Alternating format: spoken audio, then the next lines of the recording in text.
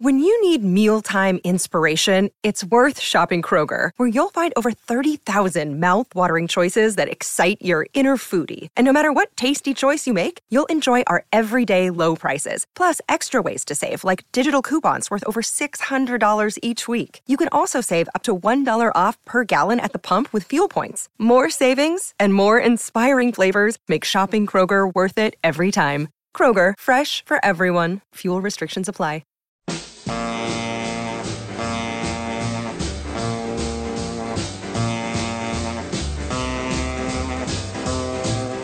Welcome to Let It Roll, the insanely ambitious musical history podcast hosted by Nate Wilcox.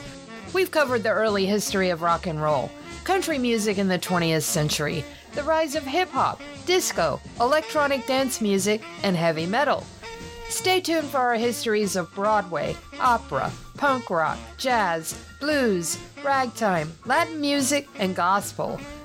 Follow the Let It Roll podcast on Twitter at Let It Rollcast and check out our website at letitrollpodcast.com. Let It Roll is a Pantheon podcast, and you can listen to more great podcasts at www.pantheonpodcast.com. We made it! Thanks to your support, we've funded a full year's worth of recording and production of Let It Roll. Today, Nate and Ed Legg continue their discussion of Michelangelo Matos's Can't Slow Down, How 1984 Became Pop's Blockbuster Year, with a look at the glam metal scene on LA's Sunset Strip. Email us at letitrollpodcast@gmail.com. Pop in those earbuds and enjoy.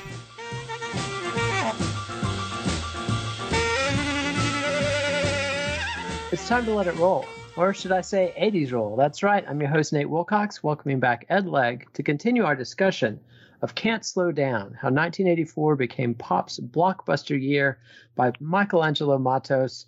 Ed, welcome back. Are you ready for some hair metal? Darn right I am. All right. And so last week we talked about the second British invasion, Culture Club, Duran Duran, Eurythmics, Human League, etc., etc.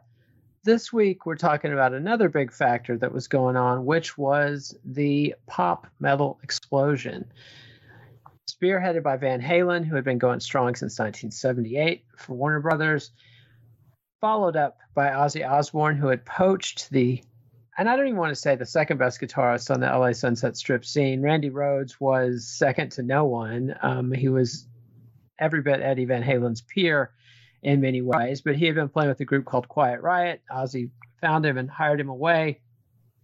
Quiet Riot manages to hit big. Motley Crue comes along in 81, 82 in the wake of Van Halen, and then Def Leppard, of course, comes over from the NWOBHM, the new wave of British heavy metal scene, and makes a big impact. But let's talk about the chapter. Let's talk first impressions, because it's like this stuff, these lines were not drawn as clearly as they are drawn now, is what I want to, a lot of times people in the 2020s, those who think about heavy metal at all, define heavy metal as, Black Sabbath and then Judas Priest, Iron Maiden, Metallica, and anything that's not in that strict tradition is not metal. So Van Halen is not metal.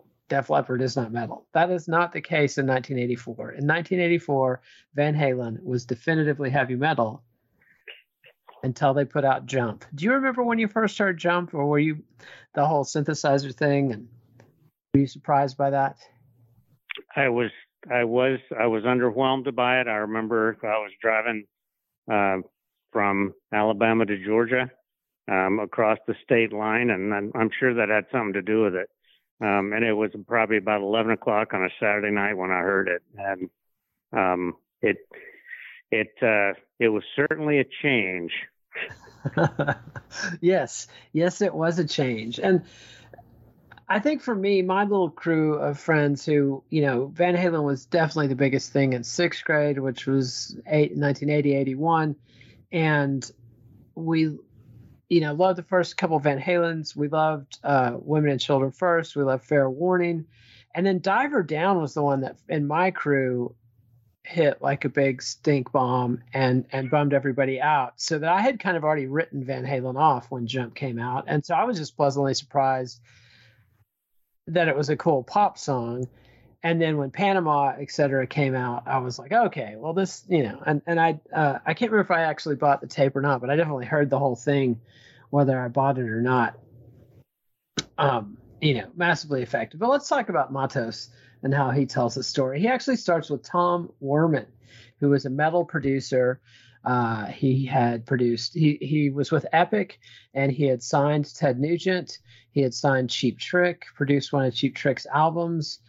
And he's somebody, he talks about this in the chapter where Dee Snider of Twisted Sister had trashed his production techniques on Twisted Sister's big hit breakout album. And I can tell you for a fact, Cheap Trick in color, it's just an atrocity. It's got I Want You to Want Me, and it does not, like you hear the live version, that the hit single we all know and love, and then you hear the version that was officially recorded in the studio, and you're just like, what is going on? But nonetheless, this cat was super talented and made a whole bunch of hits and produced Motley Crue also. And the thing I want to get to, though, is this perception, I think, through this whole period from 78 to 84 had been that, the perception definitely in 77 was that metal was dead and punk and new wave were these new things that are going to take over. Van Halen bucked that. I was looking at their sales charts. First album sold 10 million copies. I probably only sold 5 or 6 million in the first few years, but still massive hit. Second album does about half that. And then by the third, fourth album, they're down to 1 million copies each. Diver Down actually reversed the trend, and then Jump with the number one hit single is absolutely massive and gets them all the way back to their 10 million diamond level sales.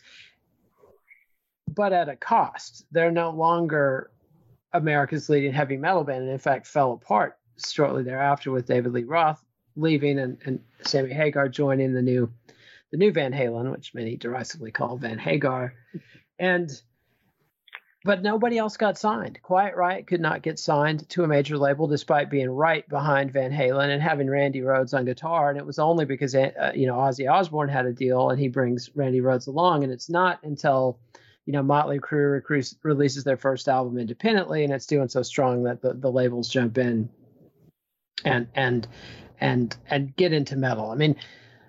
What I'm trying to get at is nobody believed that heavy metal was going to be what it was in the 80s, which was hands down the dominant form of rock and roll in multiple genres. Did you see metal coming at this point, or had you written metal off? What was your take? Well, this is when I start really feeling my age and my bias, because I actually loved In Color, and actually he did. Nothing wrong with that. Werman he did produce the next album too, which was Heaven Tonight, and but he had nothing to do with the live album. And they definitely were mad at him about the way In Color sounded, and it does sound plastic for sure. But the Van Halen part of the equation, I was basically from my senior year in high school until my senior year in college, every spring they released an album and every summer toured. And I saw the 78 tour when they opened for Journey in Montrose. And I missed them in 79, which was a small theater tour. But then I saw them in their first arena tour in 80 and then 81. And, each time they're getting bigger, and they are starting to lose the plot. It is interesting. I did not realize that it was that big a drop off, but they were so potent when they first came out. Nobody, in fact, one of your colleagues in the podcast network, Martin Popoff, says that Van Halen, they were so hot when they came in that they were mopping the floor with everybody they opened for, and they were just they just were so potent and such great rhythm section, really strong front man, unbelievable guitar player. But they, when I saw them in the two arena shows, they were already getting lazy, and it was much more spectacle and bombast. and it was like they were getting bored. I think they were better when they were hungry, like like most like everybody bands. else. Yeah. Let's go Yeah. ahead and hear a little Yeah. bit. This is Panama off of 1984 by Van Halen.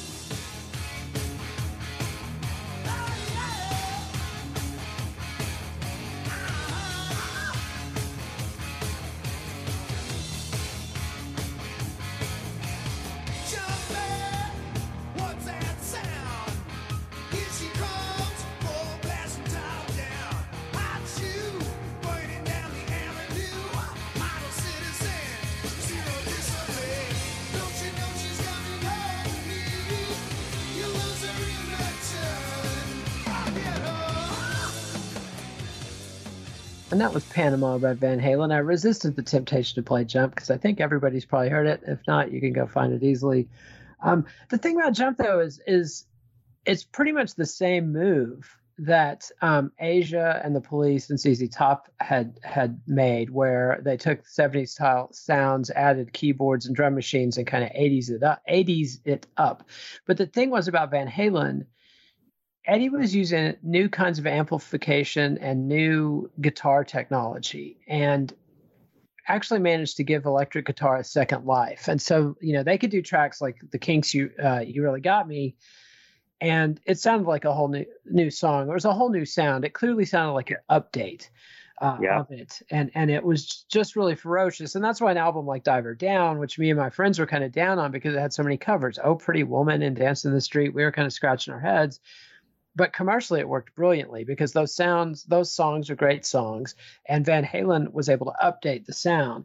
And then, Matos gets into this into the big debate that happened around the US Festival. US Festival 1983 is when the business finally had to admit that metal was going to be a big part of the 80s, because Steve Wozniak, one of the co-founders of Apple with Steve Jobs, was funding this festival. He funded it, I think, in 82 and then again in 83.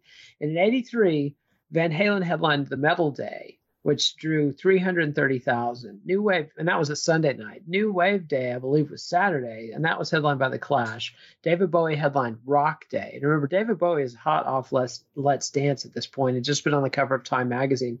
But those two nights only did around 400,000 combined. So, more people, almost as many people showed up for Metal Day as Rock and New Wave combined. And I remember this at the time vividly. The Van Halen guys absolutely trashed The Clash, calling them three-chord wonders, talking trash about them on stage, talking trash about them in interviews. And in my middle school, I was one of the only kids who liked The Clash at all. And I was taking guitar lessons from a guy in my hometown, and his son was a friend of mine and played guitar too, and he was very much on the Van Halen side. I wasn't full-throated on the Clash side, but I thought the Clash was good, and I didn't really understand, what do you mean they can't play? This sounds like people who can play to me. And so we took his dad, my guitar teacher, noticed the argument, and he was a country music guy, and he asked us to bring in our tapes so he could check it out. And he came back with, well, it's all that loud rock and roll crap I can't stand, and neither band has a good singer, although they both have good background singers. And that one band has a heck of a lead guitarist. But kids, I got to tell you, that band plays in 4/4 time in every song. And the other band can actually change time signatures, which is actually the hardest thing to do if you're in a band. And so I was pretty pleased by that. And Van Halen did have a good rhythm section, but they also had a pretty unimaginative rhythm section. Michael Anthony sang great background vocals, but was a pretty lazy bass player who tended to just boom, boom, boom, boom, boom on one note. So, anyway, but that was the debate. It was very much this backlash of real red-blooded rock and roll against all this new wave, and insert your homophobic slur of choice there, because they certainly did in the 80s. And Van Halen managed to update the metal thing. They had spandex instead of denim, which, and he mentions this in the chapter, in the late 70s, the uniform at a Ted Nugent show or the Texas Jam or something like that was all denim. Blue jeans and jeans jackets all the way. And Van Halen updated that with spandex, and just had a dramatically different look. And because of Eddie Van Halen's sound, they had a dramatically different sound, and they updated the formula and thoroughly proved that rock and roll still had an enormous amount of life. And then Eddie Van Halen, with his tapping, to me, was kind of the apotheosis of what Louis Armstrong had started in the 1920s by introducing virtuoso soloists into American popular music, which is a big deal and not something that had existed before Louis Armstrong. And you have generation after generation through people like Gene Krupa and Charlie Parker and John Coltrane and Jimi Hendrix, Michael Bloomfield. This idea of virtuosity was incredibly appealing to people. And I think Eddie Van Halen was kind of the last guy to do it and really blow people away and really impress people, because his imitators over the next 10 years absolutely ran that into the ground. They ran the entire virtuoso thing into the ground. But now we got to cover some more ground. So let's talk Quiet Riot. Do you remember when Quiet Riot had the #1 album in the land? Absolutely. And, it is interesting to me how many times Quiet Riot has come up on the podcast that I listen to, which yours is one. Martin Popoff's is one, and that's more metal oriented, but it kind of amazes me how they broke through. And when I think of Friday night videos, I think of that video for Quiet Riot's Come On Feel the Noise. Yep, absolutely. It was a massive, massive hit. And I think it was the combination. They had the icon, they had the figure with the hockey mask, which was, I'm not sure if their hockey mask guy was before Jason of Friday the 13th or not, but it was. He was after it, but it was far enough. It had not become a cliche yet. So it still was effective and kind of scary. Yeah. Sorry, I interrupted. No, not at all. And the other thing they did, they had lost the great Randy Rhoads, which, that's a big blow. And, Ozzy's comeback has built 2 great albums with Randy Rhoads, Blizzard of Oz and Diary of a Madman, before Randy Rhoads was tragically killed in a totally avoidable and stupid flying accident in Florida while they were on tour, flying in a small plane, buzzing the bus. Do not buzz the tour bus, especially not with a superstar guitar player in the small private plane. But Quiet Riot got big because their producer Spencer Proffer talked them into covering Slade. And essentially, Slade was one of several glam bands in England in the early 70s who never made a dent in the States, or maybe a dent, but not much more than that. So you have this whole catalog of hit songs waiting to be introduced to the American audience. And that's what Quiet Riot did, was updated Slade. And it was just a hit formula waiting to happen. And one thing that's interesting, he talks about this in Def Leppard, with Def Leppard too, is that this generation of bands was very aware of punk. They might have disavowed punk or wanted to disassociate themselves from punk, but they were influenced by punk. And a band like Def Leppard, they were in Britain for the glam period. They were direct descendants of Slade and Sweet and Mud and T-Rex and Bowie and that whole wave. But there was the quote. Did you notice the quote from Mutt Lange, of all people, the super slick producer who had, made AC/DC Superstars, did the same thing for Def Leppard. But he said his vision for Def Leppard was great pop songs that resonate with the punk ethos. Do you see much punk ethos in Def Leppard? Where's the punk ethos? I certainly didn't at the time. And I didn't, it's a great question. I mean, maybe it's the energy or just the everyman approach. But, I saw it as really tasty, hook laden, tasty hard rock in a way that I didn't feel about Bon Jovi. And I'm still trying to figure that out. We'll talk about Bon Jovi before the end of the show, but let's go ahead and hear a little bit of Randy Rhoads and Ozzy Osbourne. This is Over the Mountain.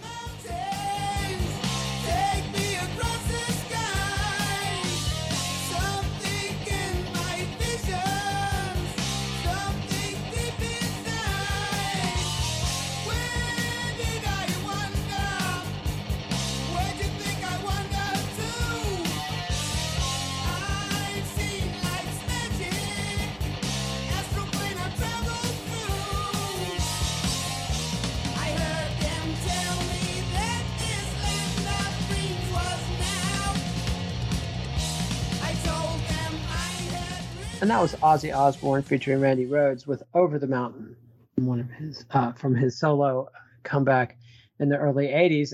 And to me, Van Halen and Ozzy with Randy Rhoads were the two spearheads of this new wave of LA metal.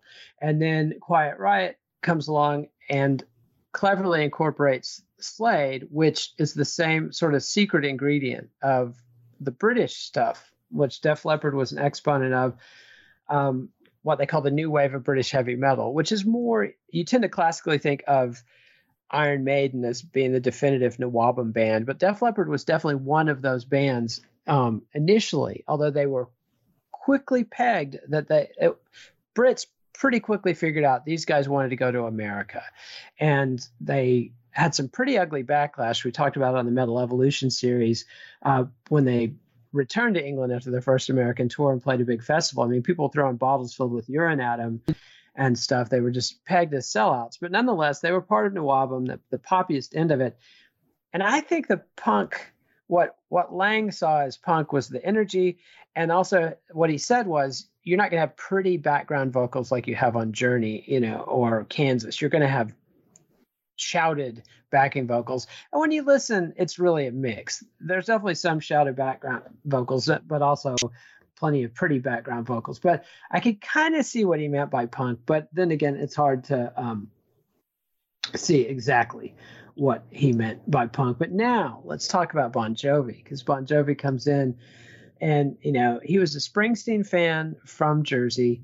His cousin, Tony Bon Jovi, was a producer for the Ramones, of all people, and also the Talking Heads. He owned the Power Station studio, of which the band Power Station was named for. And John Bon Jovi couldn't get anybody interested in this demo. He had a demo of a song called Runaway, but he got the demo out and he got radio play in the New York City area. And as I learned in my Joan Jett episode, Long Island actually had some pretty open radio stations. If you were a regional band in that area at the time, like Joan Jett, you could get your independent record played on some of the biggest radio stations on the East Coast. And so Bon Jovi was able to do that. And so Polygram signs him. But the thing about Bon Jovi in metal is he didn't see himself as a metal artist. He records his first album, and his plan was to tour with the Cars and Bryan Adams. But his management pushed him to open for the Scorpions and Kiss. And I have to say it was a very smart move, because the guy said at the time, we want that loyal metal audience. We don't want a pop audience. And it was this sort of heartland metal audience was out there at this time. This massive middle American audience that had been raised on Montrose and Nugent and Kiss and AC/DC and all these 70s hard rock bands, and they were an immensely loyal audience that you had to break basically through touring. It was the only way to reach that audience. So it was this immensely loyal thing, and I kind of view the whole 80s metal thing as a cashing in on the credit that was built up with the grassroots by hard rock bands in the 70s, because definitely the audience that's gonna this kind of metal is going to evolve into things like Poison and Warrant and Winger, et cetera, that had anything but this loyal heartland audience. It morphed into pop, and then it got a pop audience, and it lost that loyalty. But for Jovi in the 80s, this was a move. But what was your take on Jovi, and where did you see him in the whole? Well, it keeps reminding me, and it does again tonight. It reminds me of what you said about the Police a couple times now, that they and I totally bought what the Police were selling, because they looked like punks. But as you pointed out, they were really a prog band, and a damn fine one. But yes, with great pop songs. Yes, but because of the way they looked, and they had they were on IRS. No, they weren't on IRS, but their manager was IRS Records president. But and they had a connection to REM, but same with Bon Jovi. It's almost like it was a packaging deal. They had the hair, and so okay, let's stick them in hair metal instead of more of a pop realm. And I see it.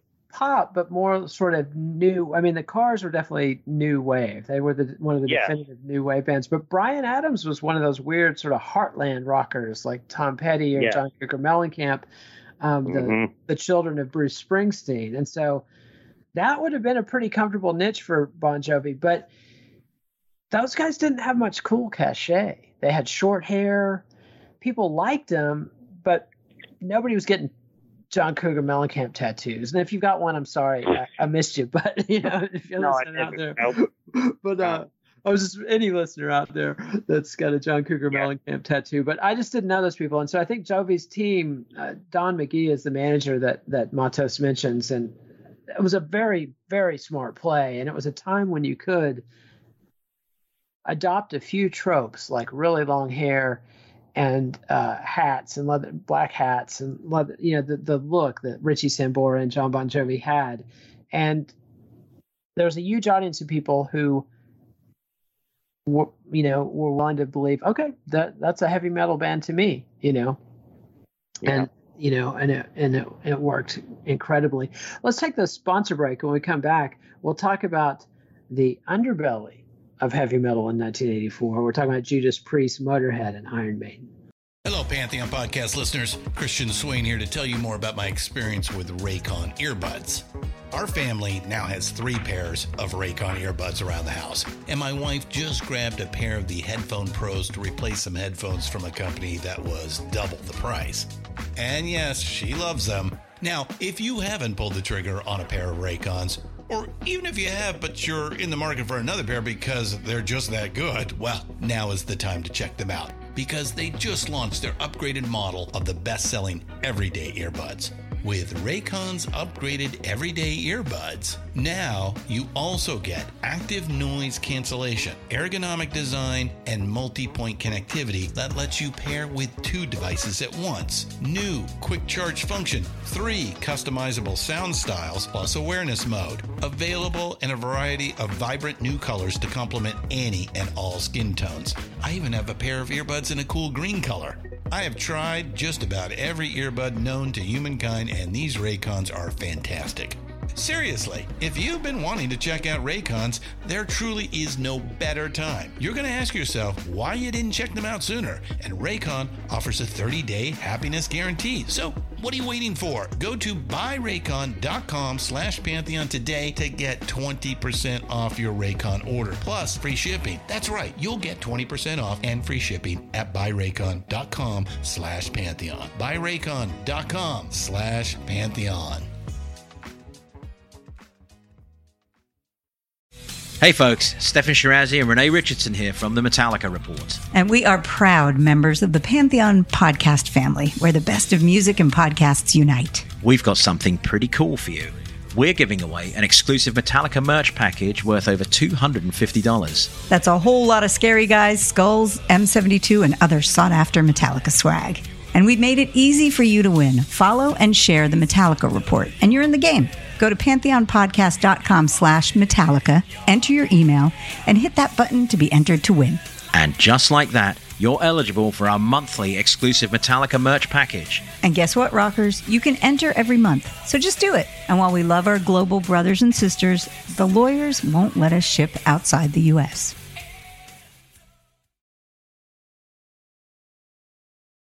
So we've talked about the LA strip scene with Van Halen and Randy Rhoads. We've talked about Bon Jovi coming from the East Coast as kind of faux metal or pop metal. And he's later going to give Desmond Child, who I've discussed many times on the show, plenty of paydays. That's the guy who wrote Kiss's disco song, co-wrote Aerosmith's Dude Looks Like a Lady and other comeback hits. And when Alice Cooper wanted to come back and wanted a hit single in the 80s, he called Desmond Child.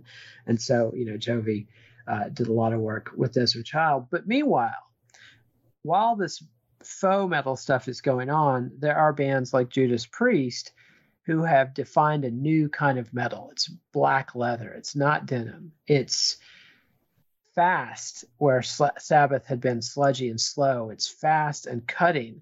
They've upped the classical influences. Rob Halford is swiping Freddie Mercury's "I'm an opera singer" bit, and again, increasing the classical music influence, which to me is what separates metal from hard rock. If it's got a bunch of classical influence, it's metal. If it's more blues based without the classical influence, then it's hard rock. But Priest is essentially inventing what we think of as heavy metal now, but at the time was seen as really extreme heavy metal. And Motorhead was another one of the leaders of the Nawabim. I mean, you can argue about whether they were precursors to Nawabim or whatever, but they're definitely. Motorhead was the English band that most successfully combined punk and metal and appealed to both those crowds. They were initially hated by critics, but by 1984 had become critical darlings, mostly because of their failure to become a huge band in America, I think. And meanwhile, you also had Iron Maiden, who were, along with Def Leppard, the champions of Nawabim, but they were the heirs of Judas Priest, where Def Leppard self-consciously went in the glam pop direction. Iron Maiden was all about heavy and prog, and their initial singer had copped a punk look. He was a punk, basically. Their first singer was a punk guy. He had short hair. He was more of a shouter than a singer. But when they brought in Bruce Dickinson on the third album with the operatic vocals, they were a full-on metal band, and were codifying this new underground metal. I mean, metal was so big in my high school, like all the popular girls and popular guys liked the Crue and Van Halen and Jovi. And then the stoners out back smoking in the school smoking lot, which we had, they were listening to Judas Priest and Iron Maiden. You didn't hear a lot of Motorhead back there, but you definitely heard the Priest and Maiden and a little bit of Motley Crue and definitely some Ozzy, but not a lot of Bon Jovi back there. So what was your take on this nascent I want leather metal. Let's call it leather metal. I think the distinction you make, I actually was thinking of it as the European. There's this Germanic European feel, and again, definitely a factor. And the Scorpions should be mentioned in that. But go ahead. Yeah, exactly. Judas Priest and the Scorpions were on MTV when I was first introduced to it all the time, and especially Judas Priest. Just like Come On Feel the Noise, it feels like an archetype. It feels like to me that was heavy metal defined. And I was a practitioner, and I was also a consumer of hard rock. And a lot of this stuff, because of where I lived, because of the smaller towns where I lived, I was hearing zero hard rock. And so this all was kind of blossoming and branching off. And I think you can make a really good distinction about. I just think it was really a powerful image for Judas Priest, and also just the sound was so distinctive, and it just had such a mood. When I first saw that video, and I think that's the one where the guitar player's wagging his tongue at one point, and me and my sports writing buddies are all watching it and just laughing. But it also was really such an image that stayed. Yeah, it crystallized yes avatar of what heavy metal was. And then Iron Maiden built on that. Iron Maiden also had the Eddie icon, which was on all their album covers, which sort of desiccated living skeleton with long corpse hair on its head, a great character icon. And then they were able to use it on stage in giant form and stuff, and they were able to keep the band kind of faceless that way. Iron Maiden, even though Bruce Dickinson's a great frontman, but he's not Rob Halford. He's not David Lee Roth. He's not quite on that level. And so, and they were able to, replace the first singer, Eddie DiCarico, and not miss a beat, only get bigger and bigger in America. And meanwhile, Matos talks about what these guys are brewing in the underground, which was a young band called Metallica. They talk about Lars Ulrich, the drummer of Metallica and co-founder, who had come from Denmark. But he was way into the new wave of British heavy metal, and he was into Saxon and, Diamond Head and more of the hardcore end of that stuff, Praying Mantis. And, there was a flood of great Nawabim bands that I'm only beginning to go back and discover, but meets a guy, puts together Metallica with James Hetfield. They find Dave Mustaine, who's originally the lead guitarist and co-writes much of their first album, but is fired before their first album. and replaced and goes on to form Megadeth.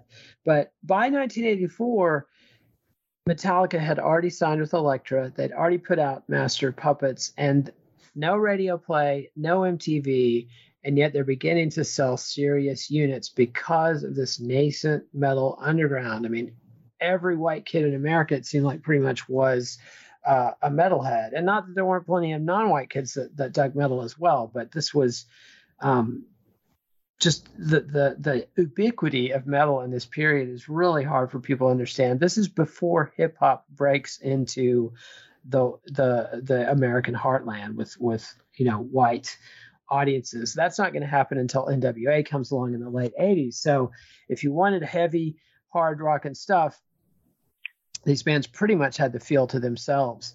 And so he gets Metallica in there, and then he talks about Dio a little bit, Ronnie James Dio, who had been the second singer for Black Sabbath. He had replaced Ozzy Osbourne, and before that he was in Rainbow with Ritchie Blackmore, which was a big metal band in the 70s. Pretty much invented power metal, the whole operatic, Dungeons and Dragons type lyrics and stuff. And Dio probably was a Satanist, which is ironic. But Matos tells the story of the Peters brothers of St. Paul, Minnesota, who built themselves a whole mini industry by pointing out the scurrilous and satanic things and heavy metal records. And, Dio was right up there. But let's go ahead and hear our next song. Let's hear Def Leppard's Photograph. And when we come back, we'll talk about Twisted Sister and Motley Crue.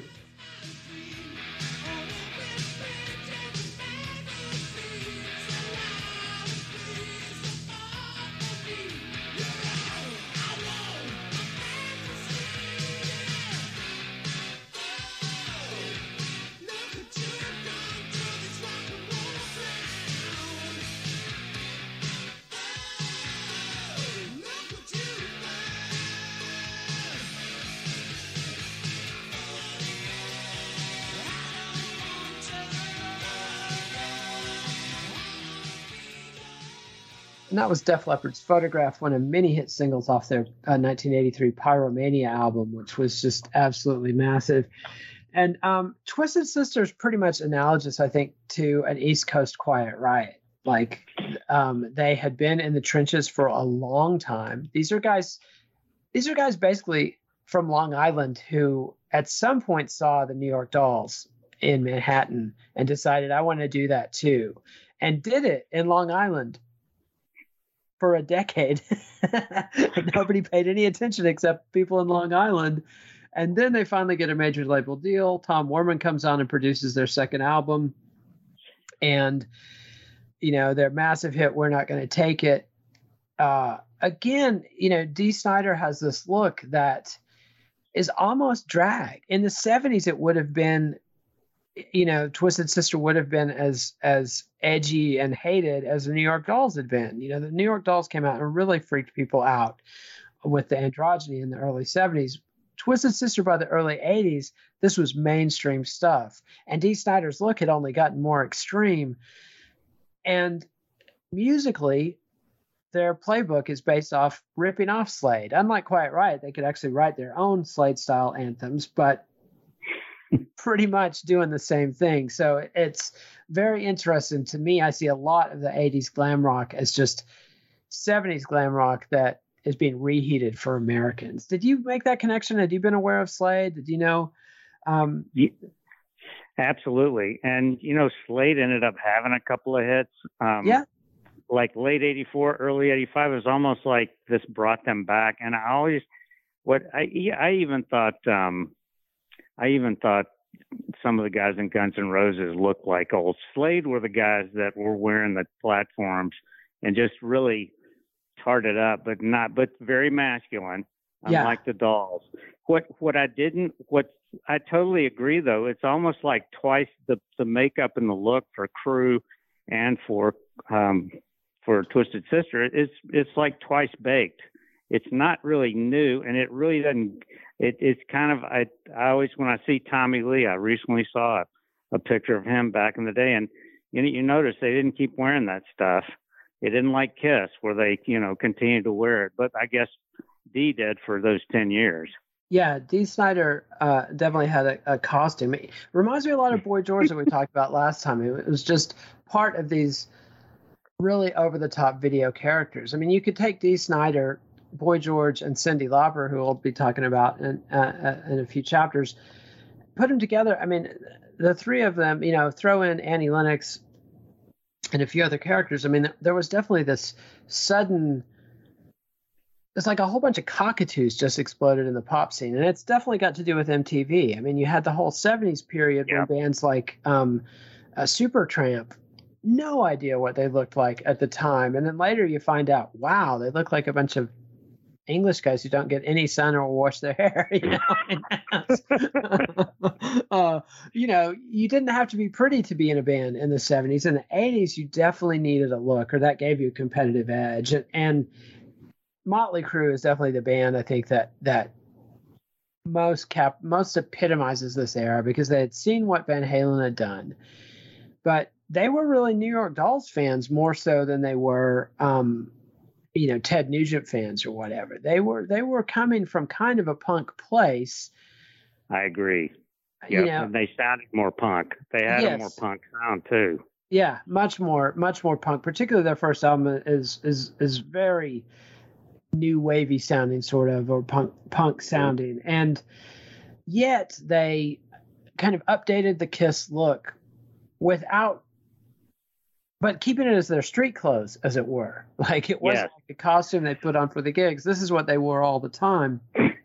And Tom Zutaut, who was a protege of Tom Warman, had discovered them at the Whiskey A Go Go, and Van Halen had revived the LA strip scene.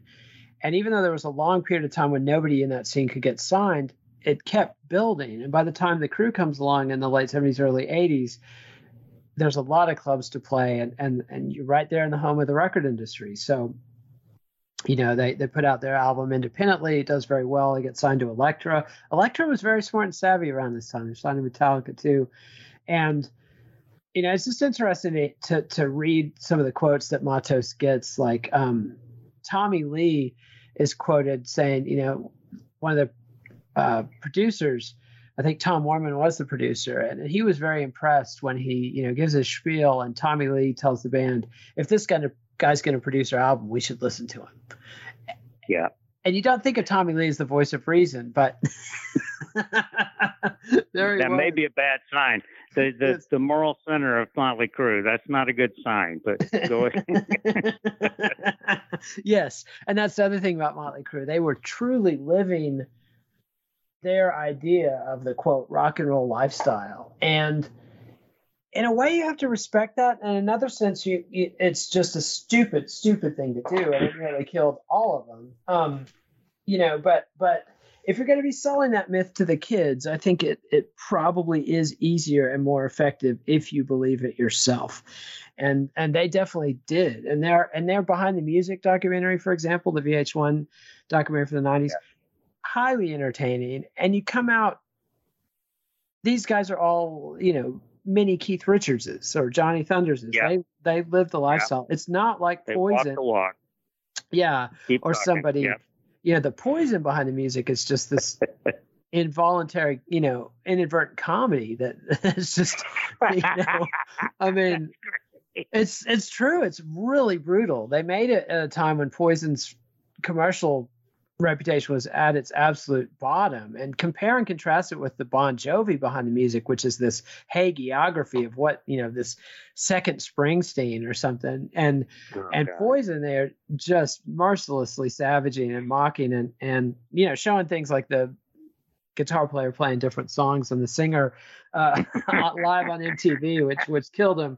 But kind of on a sidetrack there, but the Crue, I think, really epitomize this era. Now they're seen as hair metal and this kind of harmless, thing. But at the time, they were seen as heavier than Bon Jovi, but also heavier than Quiet Riot or Twisted Sister. They had the black leather. They had the upside down pentagram. They had to change the cover of their second album to play down the pentagram. The original version was just a black upside down pentagram. And they did enough of that so that, the stoners at my high school, the Crue was number one. I mean, they were absolutely number one. And, Judas Priest and Iron Maiden, they were beloved, but the Crue there for a while was at the absolute top. And let's go ahead and hear a little bit of Motley Crue, Shout at the Devil.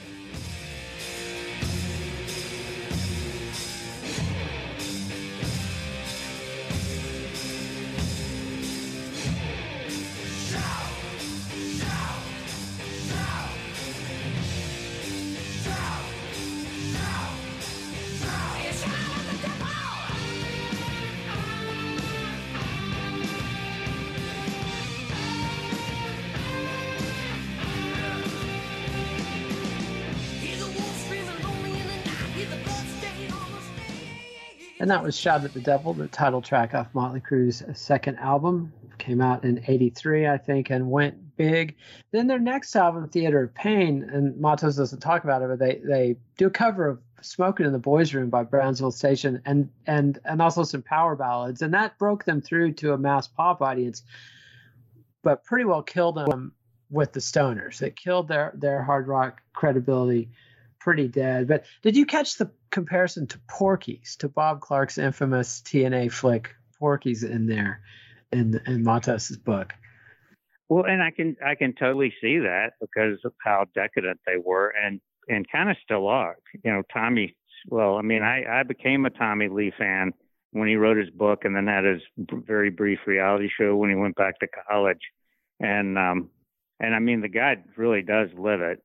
And I mean, reading his book, you just realize how he blew his marriage with Heather Locklear and then what he did with Pamela. And I mean, basically he videotaped it all. So, yep. I mean, and I saw them in 2000. Full disclosure, I think I saw them in 2005, which was one of their first farewell tours or, victory laps. And it was like at times a glorified strip joint. Which I had not seen a lot of. I mean, Van Halen was it's kind of ridiculous to say this, but Van Halen's humor was a little more subtle. And, yeah. I'm an old hard rocker. I mean, I keep thinking about Ted Nugent while we're talking about this. So if we ever do a group of podcasts about these podcasts, maybe we can do like we can do an Uncle Ted Cheap Trick download. Yeah.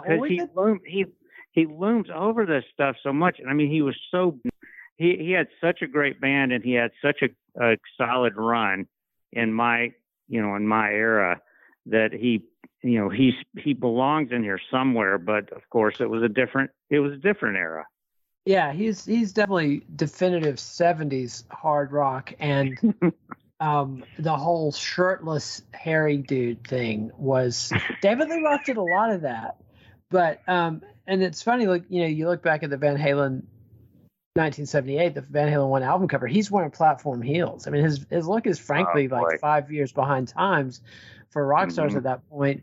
But by 84, he had updated his look and was just the definitive rock and roll frontman of that era. Yes. But there's a quote that Matos gets, which is a criticism. This is contemporary critics of Motley Crue.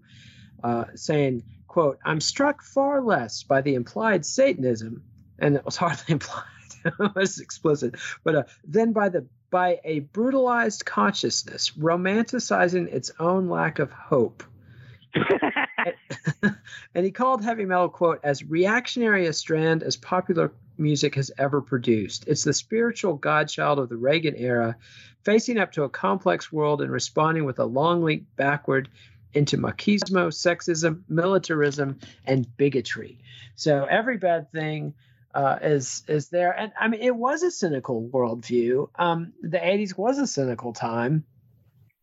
And it's interesting to me mostly how much the way that critics and people like me that were new wave, self-identified new wave or college rock fans or whatever at the time, rejected heavy metal out of hand reminds me very much the way that Democratic voters like myself rejected Trump out of hand. I mean, it's the same rejection of what we see in the American heartland that we fear and hate.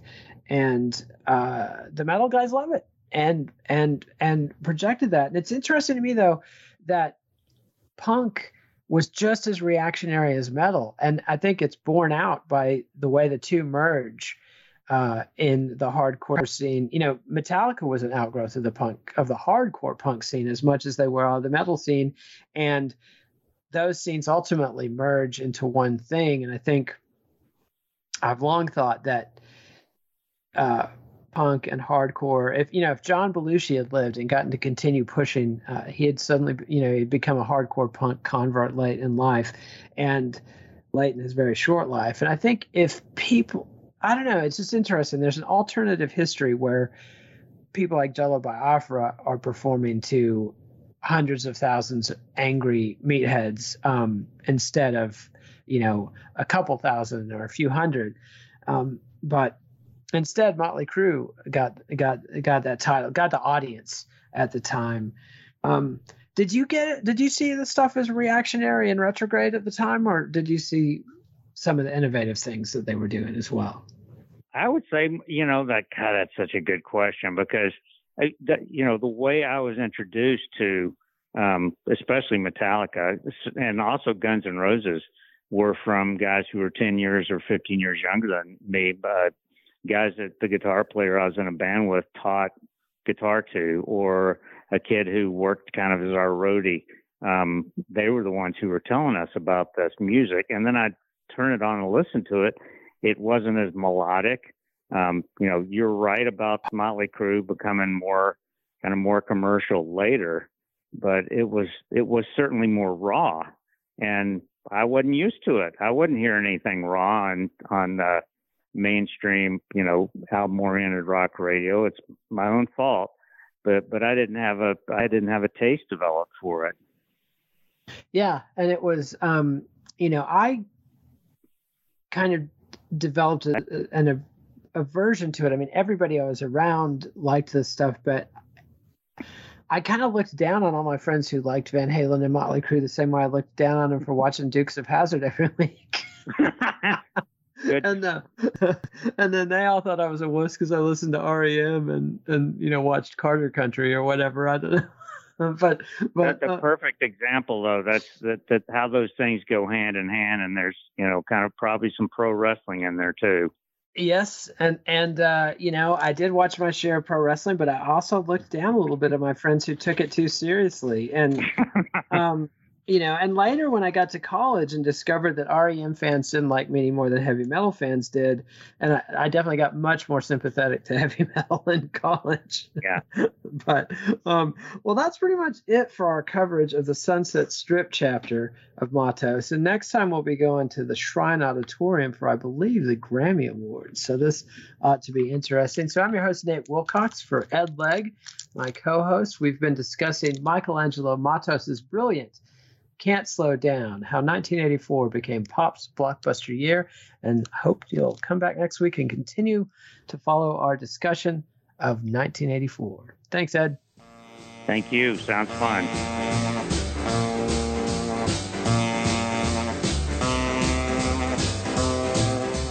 Follow the Let It Roll podcast on Twitter at Let It Rollcast, and check out our website at letitrollpodcast.com. Thursday, Nate continues the Three Kings of American Pop series with the first part of his Frank Sinatra discussion with James Kaplan. Let It Roll is a Pantheon podcast, and you can listen to more great podcasts at www.pantheonpodcasts.com.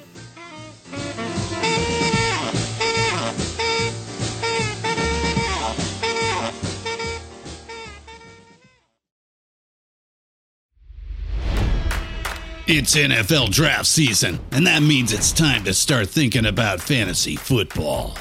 FantasyPoints.com features industry-leading experts and prognosticators using proprietary hand-charted data to help you score more fantasy points. FantasyPoints.com is the place to go for whatever kind of fantasy football you play. Whether you play fantasy football, daily fantasy sports, or do a little bit of everything, Fantasy Points has the meticulously researched content to guide you to victory.